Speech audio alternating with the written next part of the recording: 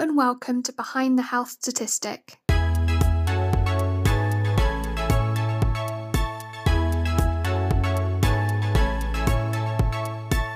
My name is Lara Kaup and I'm a lecturer at Cardiff University School of Healthcare Sciences. In this episode of the Women's Health series, I'll be talking to Wendy, who is trustee and vice chair of Lupus UK and also runs lupus support groups. Wendy is also the campaign lead for lupus and autoimmune disease for fair treatment for the women of Wales. Wendy will be sharing her story and experience of lupus. Lupus is an autoimmune disease, a condition in which the immune system is dysfunctional and mistakenly identifies the body's own cells as foreign invaders and attacks them. This process causes inflammation and damage in various parts of the body, presenting with a wide range of possible symptoms. Common symptoms can include extreme fatigue, joint and muscle pains, skin rashes and hair loss. Lupus can affect any of the body's organs, including the kidneys, heart, lungs and brain. Studies have estimated that approximately 1 in 1,000 people living with lupus in the UK. It is a disease which can affect anyone, but disproportionately affects certain groups. Around 9 in 10 cases are diagnosed in women. It is 3 to 4 times more prevalent in people of Black, African, Caribbean and Asian ethnicity, and is typically more severe within these communities. Lupus develops in people who have a genetic predisposition, but it requires environmental triggers. Due to its varied presentation and complex nature, it takes an average of 6.4 years for someone to be diagnosed after the onset of first symptoms. Lupus is a chronic disease which is often relapsing and remitting in nature. Periods of relatively active disease are referred to as flares. There is currently no cure for lupus, and therefore treatment is focused on managing symptoms and limiting damage. Treatment can include antimalarials, steroids, immunosuppressives, and biological therapies. So let's go over to the conversation with Wendy. Thank you, Wendy, for joining me today and for sharing your experience with me. Hi Lara, no problem. Yeah. So if we could start with just a general question, really. So we're going to talk about your experience of lupus. But could we start with, what is lupus first of all? Yeah, lupus is a rare autoimmune disorder. It's a chronic condition, so once you're diagnosed, you're living with it. It's lifelong. There's no cure for lupus. Basically, something triggers your autoimmune system, and there's nothing there for it to attack, so it attacks itself. And this can lead to inflammation and soreness, and problems with any part of your body, basically. You can get joint and muscle aches and pains, you can have kidney problems, you can have skin issues, which includes the butterfly facial rash. You can suffer from depression, flu-like symptoms, so fevers. There can be unexplained weight loss. You can get headaches, migraine. Raynaud's is quite common, so that's a circulation problem. Oral and nasal ulcers, extreme fatigue, and sometimes, unfortunately, heart and lung involvement as well. So basically, it's a whole host of problems, and no two lupus patients will ever have the same symptoms. So that makes it really, really tricky to diagnose. Gosh, yeah, that sounds like a whole list of symptoms and side effects there that like you say, a whole host of difficulties that can come from it. And I will ask you about your personal journey in a moment, but in terms of diagnosing lupus, is this a condition that people are born with, do you know, or is it something that can develop over time? Yeah, to be honest with you, I don't think it's really known at the moment. It's most common in women of childbearing age, but children can also get it.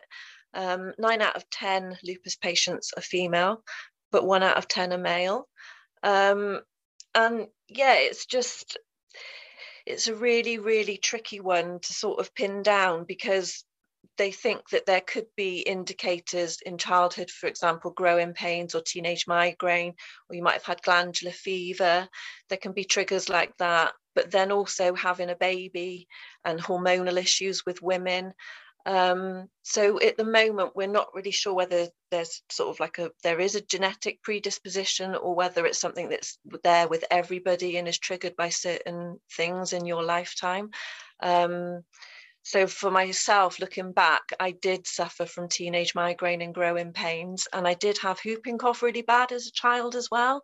So there's a few things in my own history that could indicate that I'd had it from a younger age, but I didn't get diagnosed until I'd had my third child. So I'll never know whether I'd been living with it all that time and it had been under control until I had my children. Who knows? Who knows? That's really interesting, and something that struck me there was the statistic of what was it? Was it 9 out of 10? 9 out of 10 people are women. Yeah. And you kind of only really hear about statistics of women being more likely to have a condition that is more associated with women, and maybe like their reproductive organs and things like that. So to hear that an autoimmune condition is that common, that much more common in women than men, is really quite significant, isn't it? Yeah, and I think that hormone thing is really important as well, because a lot of lupus patients find that during their monthly cycle, their lupus symptoms can be worse. So it can seem part and parcel of your periods for years, which added complications and diagnosis, because, you know, you've got that, is it my period making me feel this way, or is there something else going on? So yeah, it's a very, very tricky one, but yeah, mostly women, unfortunately. Yeah, so are you able to tell us a little bit about your journey to diagnosis, in terms of like your symptoms, kind of when they began, and how did you come to be diagnosed yourself?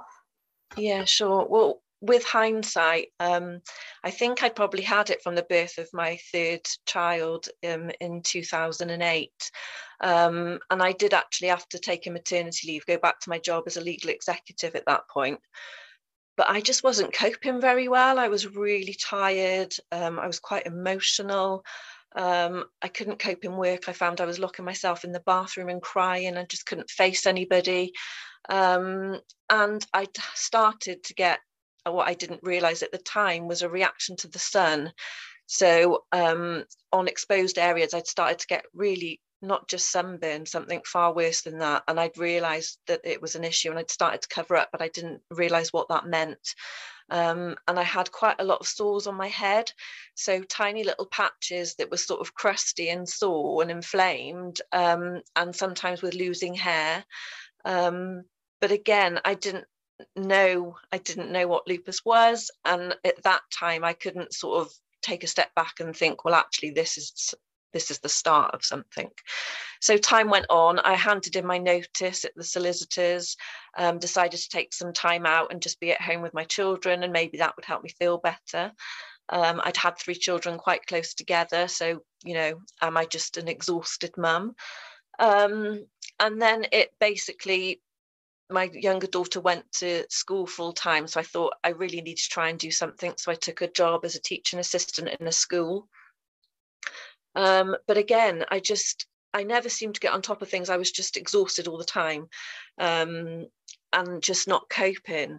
So we got to sort of October 2013, and I really was struggling with the fatigue. It was horrific. I was putting my 3 children to bed at 7, and by 7:30, I was going to bed myself, and I'd sleep right through until the alarm clock at 7 the next morning, and I'd wake up and I'd be absolutely exhausted still, and I'd just want to spend the day in bed. But when you've got 3 children, you know, by this time they were 9, 8 and 5. There's no chance of getting a daytime nap or anything like that. And I was really feeling like I was almost like a zombie walking around, because I was just fatigued all the time and I couldn't understand what was going on. So as was not unusual in our house at the time, I'd gone to bed with the children. My husband stayed up and watched TV, and he watched a programme with Brian Cox, and they featured a lupus medication, and he watched it. And he came up and he woke me up and said, I think I know what's wrong with you. I think you've got lupus. And basically, I was so tired. I got really annoyed with him and said, leave me alone. Why have you woken me up? I need my sleep. And sort of told him to go away. And then he went off to work the next morning, poor thing. And I thought, oh, I'll Google that because I don't know what it is. And I Googled it and the list of symptoms came up and I thought, oh my goodness, I think he's right. I think I have got this, even though I didn't know, I'd never heard of it until that point. Wow. So I made an appointment with the GP and I was really lucky that she listened, because I know a lot of doctors don't like patients turning up in their room and sort of Dr. Google and you've worked it out for yourself. I know a lot of them are against that, but luckily my GP did listen. I didn't know that she had an extra qualification in skin issues. So she was the right GP for me to see at that time. And she looked at the sores I had on my head. And by this point, we'd been on holiday to Turkey in the March, April time. And again, I blistered in the sun on my arms, my chest, my back, and I still had scarring from that. So she looked at me and she said, yeah, I think you could be right. I need to run some blood tests. So luckily for me, she ordered all the correct blood tests and they came back. I had a positive ENA and a positive anti-Ru blood test, and some of my blood tests were on the borderline for anemia as well. So she basically phoned me and said, your blood tests have confirmed that you have lupus and I think you've got systemic lupus, so I need to refer you to a rheumatologist. And that was basically what got the ball rolling. So I know the average lupus diagnosis takes over 6 years. I think for me, I'd probably had it already about 5 years at that point, but I was lucky in that once I went to the GP, we sorted that part of my diagnosis out very, very quickly. Unfortunately, when I went to see a rheumatologist, which I paid privately for because I was so poorly, and I got told that the NHS waiting list could be 4 months. And, you know, life with 3 children at home, I just couldn't cope for 4 more months going downhill as I felt I was. So we paid for me to see somebody privately. And he unfortunately said that he couldn't see any systemic issues with me. And he diagnosed me with SCLE, which is subacute cutaneous lupus erythematosus. And basically said, you'll only suffer during the summer months because you're photosensitive. So chances are you'll take hydroxychloroquine for the summer months only, and you'll be well in the winter, and this isn't really going to affect your life. I'm not worried about it, you know, that much. So at that point, I thought, oh, well, okay, perhaps I haven't got systemic lupus. Perhaps he's right. Perhaps I will be one of the lucky ones that, you know, it doesn't really affect me very much. So then I went to my NHS rheumatology appointment then in the March 2014, and that rheumatologist went along with the original diagnosis of SCLE, and that was it basically. But as time went on, I realised that I did have systemic issues. The more I read about my illness, the more I talked to other people. I joined an online forum, Health Unlocked, which is administered by Lupus UK, and read a lot of other patient experiences and got all the books I could from Lupus UK. And just thought, if I'm going to be living with this, I need to understand it. I need to know about it. That's the type of person I am. No matter how bad it is, I needed to know for myself. So I read a lot, and I realised that I thought I fitted the criteria for a systemic diagnosis. So I had to start asking for a second opinion, and that was where things got really, really complicated and tricky for me. That's really fascinating. Particularly, you said the average diagnosis time is 5 years, and or 6 years. Which one was it? Did you It was, it's just over 6 years. Yeah. I do know people that have been living with it for far longer. I mean, some people, unfortunately, 20 years plus before diagnosis. Yeah. You know, the statistics show that is unfortunately when the organ damage can occur. That's most likely to occur before you start medication. So the longer the diagnosis journey, the worse position you are in before you start your medication.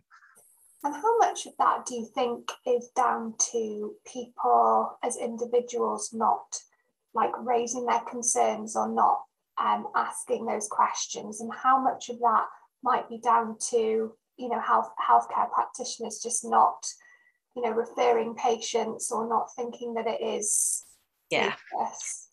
I think there's a big problem there, unfortunately. And, you know, there's been some great work by Melanie Sloan at Cambridge University and the Wolf Pack, as they've become known with their research papers. They've done a lot with surveys with lupus patients and written a lot of papers that have been published in the last few years.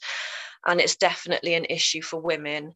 Like I said, I myself didn't really know what was going on with me. I'd had my 3 children and, you know, I was trying to work, run a home, look after children. So even me, I kind of thought, is it just being a mum and being tired at this age in life? And unfortunately, a lot of GPs go down that route as well. And a lot of women are misdiagnosed to start with or fobbed off. And one of the research papers is called, Is It Me? Because you get to the point where you start to question, well, am I making a mountain out of a molehill? You know, is this really happening, or is it just all in my head? Am I just not coping? Am I just a bit anemic and I need a vitamin or an iron tablet? You doubt yourself. So unfortunately, that kind of picture for women is really, really tricky. And like I said, lupus does tend to occur in childbearing ages, so it can be easily misdiagnosed as something else. Anemia, MS is another one that it can be confused with, because if you have CNS involvement, central nervous system involvement, can be quite similar to MS in the early stages. Thyroid issues can complicate things. You know, there is various issues in women of childbearing age that can complicate diagnosis. So yeah, that does make it even more complicated for the women that might have it.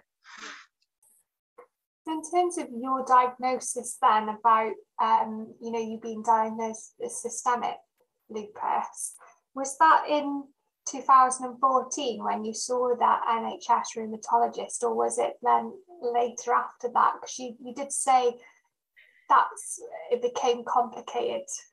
Yeah, it did get really complicated for me. Basically, I asked if I could have a second opinion, and it was refused. And I was told I didn't need a second opinion. So basically, from 2014 onwards, I started the hydroxychloroquine with this belief that I was only going to be ill in the summer, because I was photosensitive. My lupus is triggered by the sun. So I thought, well, if I can learn to control that and take the hydroxychloroquine during the summer, then I'll be okay. But as time went on, I began to realize that the hydroxychloroquine wasn't enough. I literally got to sort of a year, 12 months, maybe 18 months of taking it and thought, I can only just feel the benefit now. It was really, really slow and it didn't do a huge amount. I started to get flares during the winter, had some really horrific flares that lasted, you know, most of the winter months. I was thinking, this isn't adding up. You know, I'm ill all year round and the flares were just getting worse. So yeah, I basically got a bit frustrated with the fact that all of the Lupus UK Centres of Excellence were in England. I think there were about 7 or 8 of them at that point. There are more now. And I just didn't seem to get anywhere with the Welsh system. They were very much, you know, in England, you obviously had the choice that you could go to a centre of excellence. But in Wales, I was being told I didn't even need a second opinion, let alone go to a centre of excellence. So I went to my MP. I wrote a long letter, tried to set out exactly what had happened and explained to him why I thought I needed a referral to a lupus expert, because I needed help. I still wasn't well. I think I had the wrong diagnosis and I thought I needed more medication to control what I was experiencing. So my MP runs health clinics at his constituency office, and basically they gave me the opportunity to come along and meet some managers from my health board, and have a chat with them about my situation, which I did. And in those days I was still I was struggling to deal with what I was experiencing, and also struggling to deal with the fact that I wasn't getting the help that I needed. I think we all think that when we're poorly with a chronic illness, the NHS is going to be there for us, but it was beginning for me to realise that actually I've got a battle on my hands here. I'm ill and I'm having to fight for what I need. So I went along, we had an hour's appointment. My husband sat by the side of me holding my hand because I was quite emotional and I was nervous. I'd done a lot of notes and preparation, and basically the ladies were lovely. They listened to me. I thought they understood what I was going through, and they said they'd go away and look into it and they'd come back to me as soon as they can. And then 3 weeks later, basically I got an email saying, no, I don't need a second opinion. The local rheumatologists are more than capable of looking after me and diagnosing lupus, so no. And that was it. So I was absolutely devastated, and by this time I was really unwell. I was experiencing headaches and migraine that basically lasted 8, 9, 10 weeks every day. I was waking up in the middle of the night with it. I had it all day long. Then the fatigue, I was literally like a walking zombie. I just couldn't cope. So once we got that email saying there was no way I could get a second opinion on the NHS, my husband said, this is crazy. We need to go somewhere that, you know, that specialises in this. We need to get you well. So we booked an appointment at the London Lupus Clinic at London Bridge, and went up there, and I just wished I'd gone sooner. I really do. I had my husband, basically, I was out of it. I didn't really know what was going on. He guided me on the train, the tube, taxi, we went there. It was all a bit of a blur. And after an hour's appointment and an examination, going through my blood tests and listening to the symptoms that I'd had, he basically said, well, you've got systemic lupus, and you've had it all along. So it was this weird feeling then of actually feeling a huge sense of relief, which sounds ridiculous because I'd found out I had a systemic illness that was far worse than my original diagnosis. But it was relief that someone listened to me, took me seriously, and that I'd been right all along. I had needed a second opinion. I had needed to see an expert, and I did need more medication. And lots of things happened in between. This is sort of like April 2017. A few things happened in between, but that's basically the upshot of it. And I was, thinking, why on earth didn't I go down this route before? Why did I let it get this far? But it's all very well with hindsight, isn't it? It's such a huge learning curve when you're diagnosed with something like this. And like I said, you just don't expect to be battling an NHS and almost a government as well, because I have, with things that have happened since then in my involvement with Lupus UK and Fair Treatment for Women in Wales, I have written to Welsh Government and the Health Minister and various people, and they are convinced they have the system right. And even now, here we are in 2021, you don't have a right to a second opinion, and lupus patients aren't granted the right to go over the border into England to a centre of excellence. So it's quite a frustrating situation all round. But for me, having that appointment in April 2017 was the best thing I did. I've had 8 appointments with that expert since then. And luckily for me, he's good with my medication, and I'm probably in the best place I've been in for years, really. But I don't have an NHS rheumatologist as things stand. I just see him, and then my GP works with him. And at the moment, touch wood, it's working. And that's amazing, Wendy, that you've got to that point where you finally know what it is that you have. And I can appreciate that feeling of relief, because like you say, even though you've just found out that you've got this systemic illness that is worse than what they originally said you had, you can understand that relief of just knowing that this is what it is. Because I guess part of that, I don't know what your thoughts are, part of that is now once you know what you have, you can now then move forward with it. Yeah, definitely. I mean, it's a life-changing diagnosis, and like everyone's different, so you have to find a way of coping with it. And I think I've developed good coping mechanisms as well. I'm photosensitive, so now I'm very, very careful with my exposure to the sun. In the summer, I wear UV protection tops. I wear factor 50 on my face every single day. So I've learned to sort of limit my exposure in that respect. We're supposed to avoid stress, which makes me laugh because it's all very well, but who has a life where they can avoid stress? But basically, I don't work. I haven't worked since 2016, so I've been able to concentrate on looking after my children and looking after my health. And I know that I'm really privileged to be able to do that. Not everyone else is so lucky, but those kind of measures and precautions have helped me, along with the medication, to get to where I am now. But yeah, it's not easy. There are days, weeks sometimes when I have to stay in bed. If I'm struggling, you have to give in to the fatigue. Unfortunately, it's not something you can walk through. Once it hits you, it's like hitting a brick wall. You can't keep your eyes open, you can't walk. So I've learned that rather than feel guilty about having to go to bed or take a nap, that is what I need to be me and to be better. So although that's silly to say you never feel guilt, I think as a parent you always feel guilt if you're not getting the balance right. But ultimately, yeah, I have learned with the medication and some life changes that I am getting a fairly good quality of life at the moment, or for someone living with lupus. Absolutely. How does it make you feel when you talked about some of the I guess we could call it almost like campaigning that you've done since. How do you feel now? You mentioned we're now in 2021 and people with lupus in Wales still can't access the centres of excellence over the border.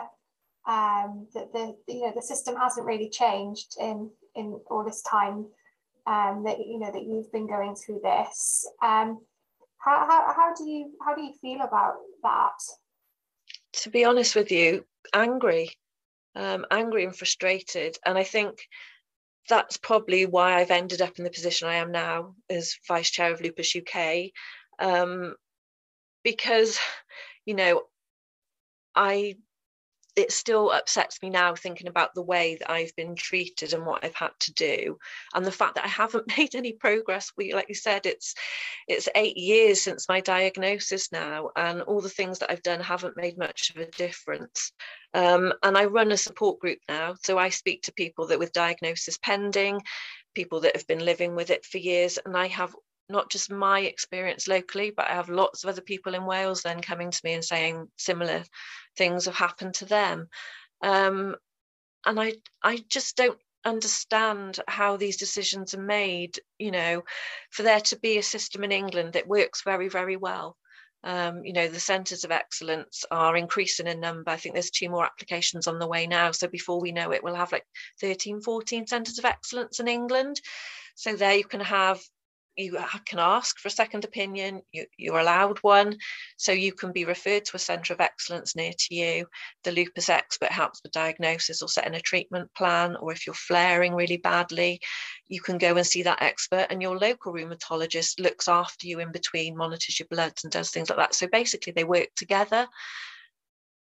That doesn't happen here. There's no sort of, I don't know how to explain it really. I do find it quite frustrating that, the doctors themselves don't seem to be backing this.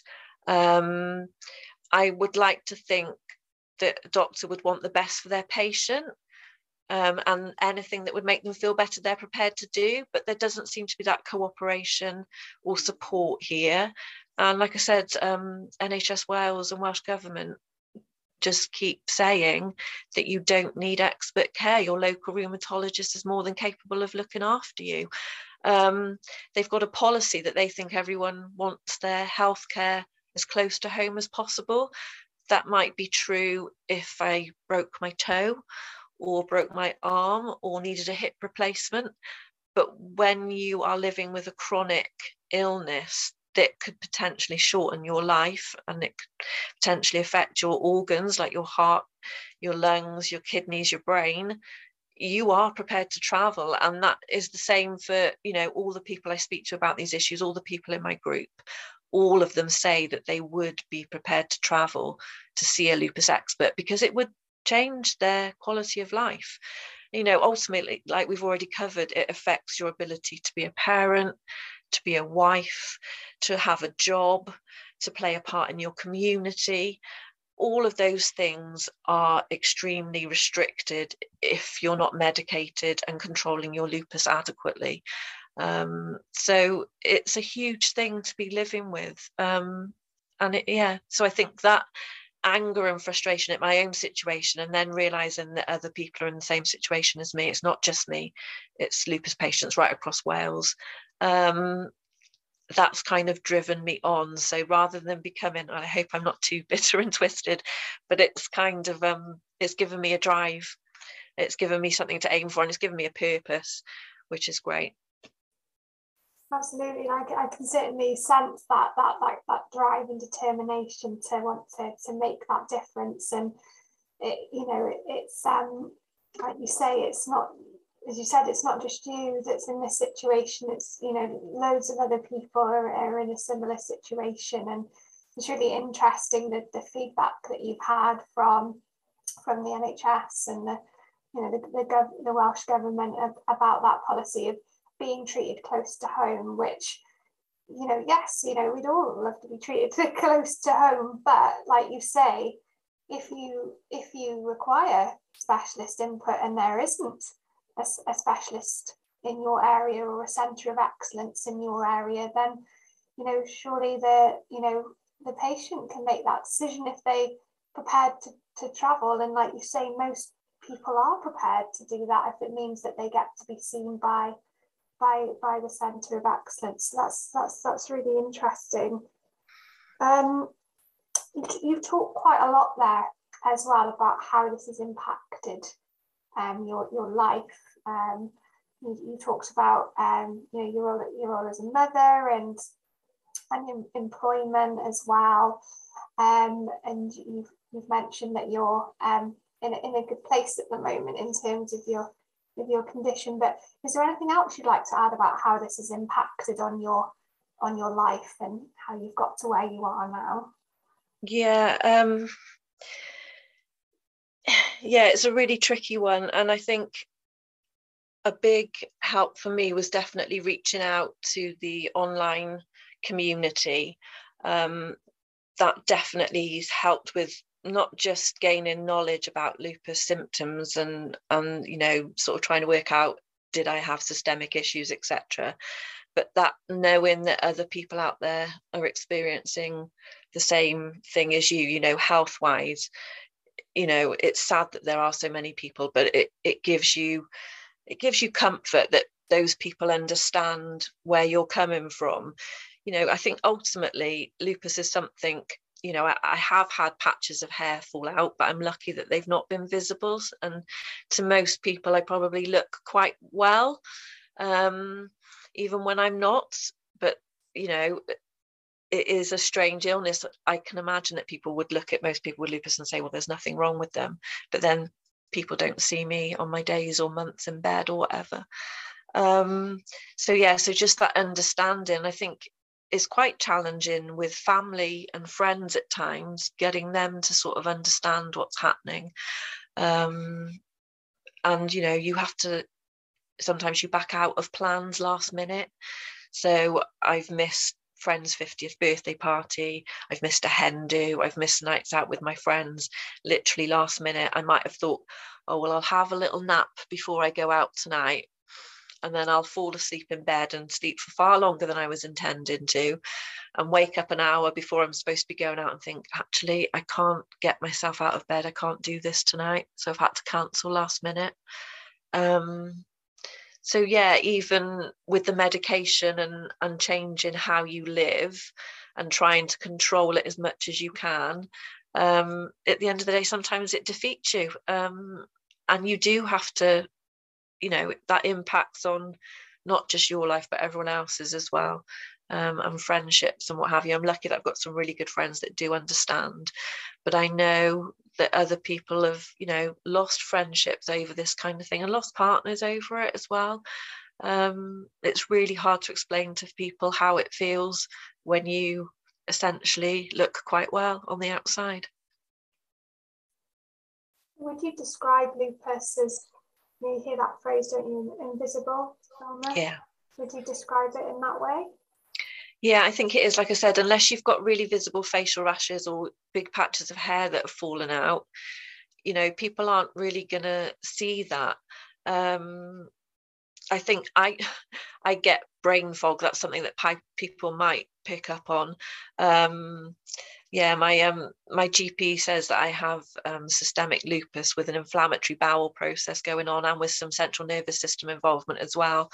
A lot of my issues have been headaches, migraine, cluster migraine, you name it. I've had the headaches called various different things, to the point where I get, like, she calls it headaches with myalgia, where I get pain in my ear, and I can have stabbing pain through my eye, and sometimes it actually feels like a knife through your eyeball.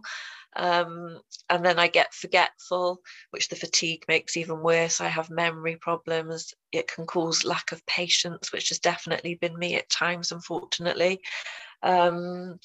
So those are something that people might pick up on in your everyday life. My husband, sometimes him and the kids will laugh at me. I'll say something and they'll look at me and they'll go, well, what do you mean, Mum? Didn't you mean this? And I'll, no, I definitely said it right. And they say, no, Mum, you didn't actually say that. You said this. And it's awful because, I have a degree, I had a career, I had a really good job, but there are times when the words that I want to come out of my mouth don't actually come out, or I won't make sense, and I'm being challenged on it. And you genuinely think that you're saying what you want, but it's not coming out like that. So I guess some people might have picked up on that as the years have gone on, that sometimes I have those moments like the lupus brain fog. But otherwise, no, it's an invisible thing. And people, when they're very unwell, they tend to stay at home in bed, so you don't see people at their worst. Absolutely. I'm just wondering how, or if how you were impacted by the COVID pandemic. Yeah, sure. So obviously we're about 18 months into it now, but how did that impact on you and your condition, or your care and things like that? Yeah, definitely. I mean, those sort of first early weeks when we knew what was happening in Wuhan and then Italy were quite terrifying, because I kind of realized that I was vulnerable. I take a lot of medication. I take immune suppressant medication. So I knew that I was potentially going to be in a vulnerable category. And in the first few weeks, the children were still going to school. So that was really challenging for them. They were petrified, to be honest, to think that they might bring it home and make me very, very unwell. So they'd started to come home and go to their bedrooms and take their uniform off and have a wash before they came down to me. And that's basically how it started. And obviously everyone was terrified, but I had realized that I would be vulnerable, and I did get put into the clinically extremely vulnerable category. So I had the letters from the chief medical officer telling me that I had to stay at home, I had to shield. And it wasn't easy. I mean, I had 3 children at home with me. They were homeschooling for that period, so that risk had gone. But my husband was a key worker and he had to carry on going to work. So I think, I can't speak for all lupus patients, because my experience is probably very different to a lot, in that my husband was carrying on going. He didn't miss a day. He had to keep going to work. And then eventually my children went back to school. So I've had 3 teenagers in the house now, who want to be with their friends and live their lives and get on with things. So my family situation with that has probably been quite different. I've had to try and sort of take a sensible approach, that they're not damaged any further by what's been happening, but protect myself as well. So it's been quite a tricky balance at times. And I know a lot of lupus patients, well, some of them are still sort of shielding now. Unfortunately, there are some medications involved in lupus treatment that have meant that some people, despite having 3 injections now, haven't got any protection from their vaccinations at all. So there are people out there that are still shielding or taking very extreme precautions to protect themselves. I've had my 3 jabs, and yeah, I am getting out and doing my own shopping and seeing my friends and what have you. And for me, that works for me mentally. Got to the point where I had to balance mental health and physical risks as well. But I'm coping okay, but it's been a weird time, but a weird time for everybody. Absolutely. I'm just wondering if you have any key messages to our listeners today, and any key take-home messages from what you've said that you would like people to take away from this. Yeah, I've been thinking about this a lot, because even in the last week, I've had people come in to me that think they've got lupus, but they're not getting help from their GP or consultants or whatever. And obviously, I've been through it myself. I went to a talk by Professor Graham Hughes in 2019, and Professor Hughes is the man for lupus. He's the head of the London Lupus Clinic, and he's worked his entire life helping lupus patients. And he did a talk at this patient information day that I went to in London, and he basically said if he could give any advice to medical students or people that want to become rheumatologists and deal with lupus patients, is listen to the patient. And I think that is it. It's such a simple message, but for him, that was his advice, and it does work. You know, I have women coming to me now saying, no one's really listening to what I'm saying. You know your own body, and you know what your capabilities are, and you know when something's wrong. So I think it's difficult, isn't it? The NHS is under a huge amount of pressure, especially at the moment. GPs, you know, your time is limited with appointments. So I think there's a lot of situations where doctors don't get to step back and look at the full picture and think, hang on a minute, is something linking this? And that's probably what happened in my situation. I'd had allergies all my life, the migraine, the period issue, you know, all those things. You go to the doctor with a rash, they deal with the rash and they give you a cream for the rash. But that might have been connected to the last 6 appointments and symptoms that you've gone to the GPs with then. They haven't got the time to step back and look at the full sort of holistic picture of your health. But maybe if they just, with women of our age with these sort of symptoms, if they listen to the patient and take a look at the overall picture, I think that would help a lot more people get a diagnosis quickly. Absolutely. And like you say, a simple message, but very, very powerful. Just listen to your patients. Yeah, that's great. Is there anything else that you would like to tell us today? Oh, I don't know. There's so many things. I could be here with you all day talking about lupus and what's going on in the lupus world and what we go through. But yeah, I think, you know, the symptoms are so huge. But, you know, if you think that you might have an autoimmune, you know, and it's not just lupus, there are other rare autoimmune illnesses. There's Sjogren's, there's vasculitis, there's scleroderma and Raynaud's. And a lot of those have overlapping symptoms with lupus, you know. I had an anti-Ru antibody test, so I probably have Sjogren's as well. I do have dry eyes, dry mouth, and other symptoms that could be associated with Sjogren's as well. So there are lots of illnesses with very similar symptoms for patients. And I think if you think that you potentially have something that is lupus-like or like another rare autoimmune disease, you know, unfortunately, we're living at a time where you do have to do a lot of the research yourself. You do have to do a lot of digging. There's great information out there on the REDA website and on Lupus UK website. But I think I have been told by a rheumatology nurse that the educated patients are the ones that achieve the best possible outcomes. So we are living in a time where you have to find out about your illness, do your own research, and then push. If you think that there is something wrong, you really have to push to get a diagnosis and get your treatment.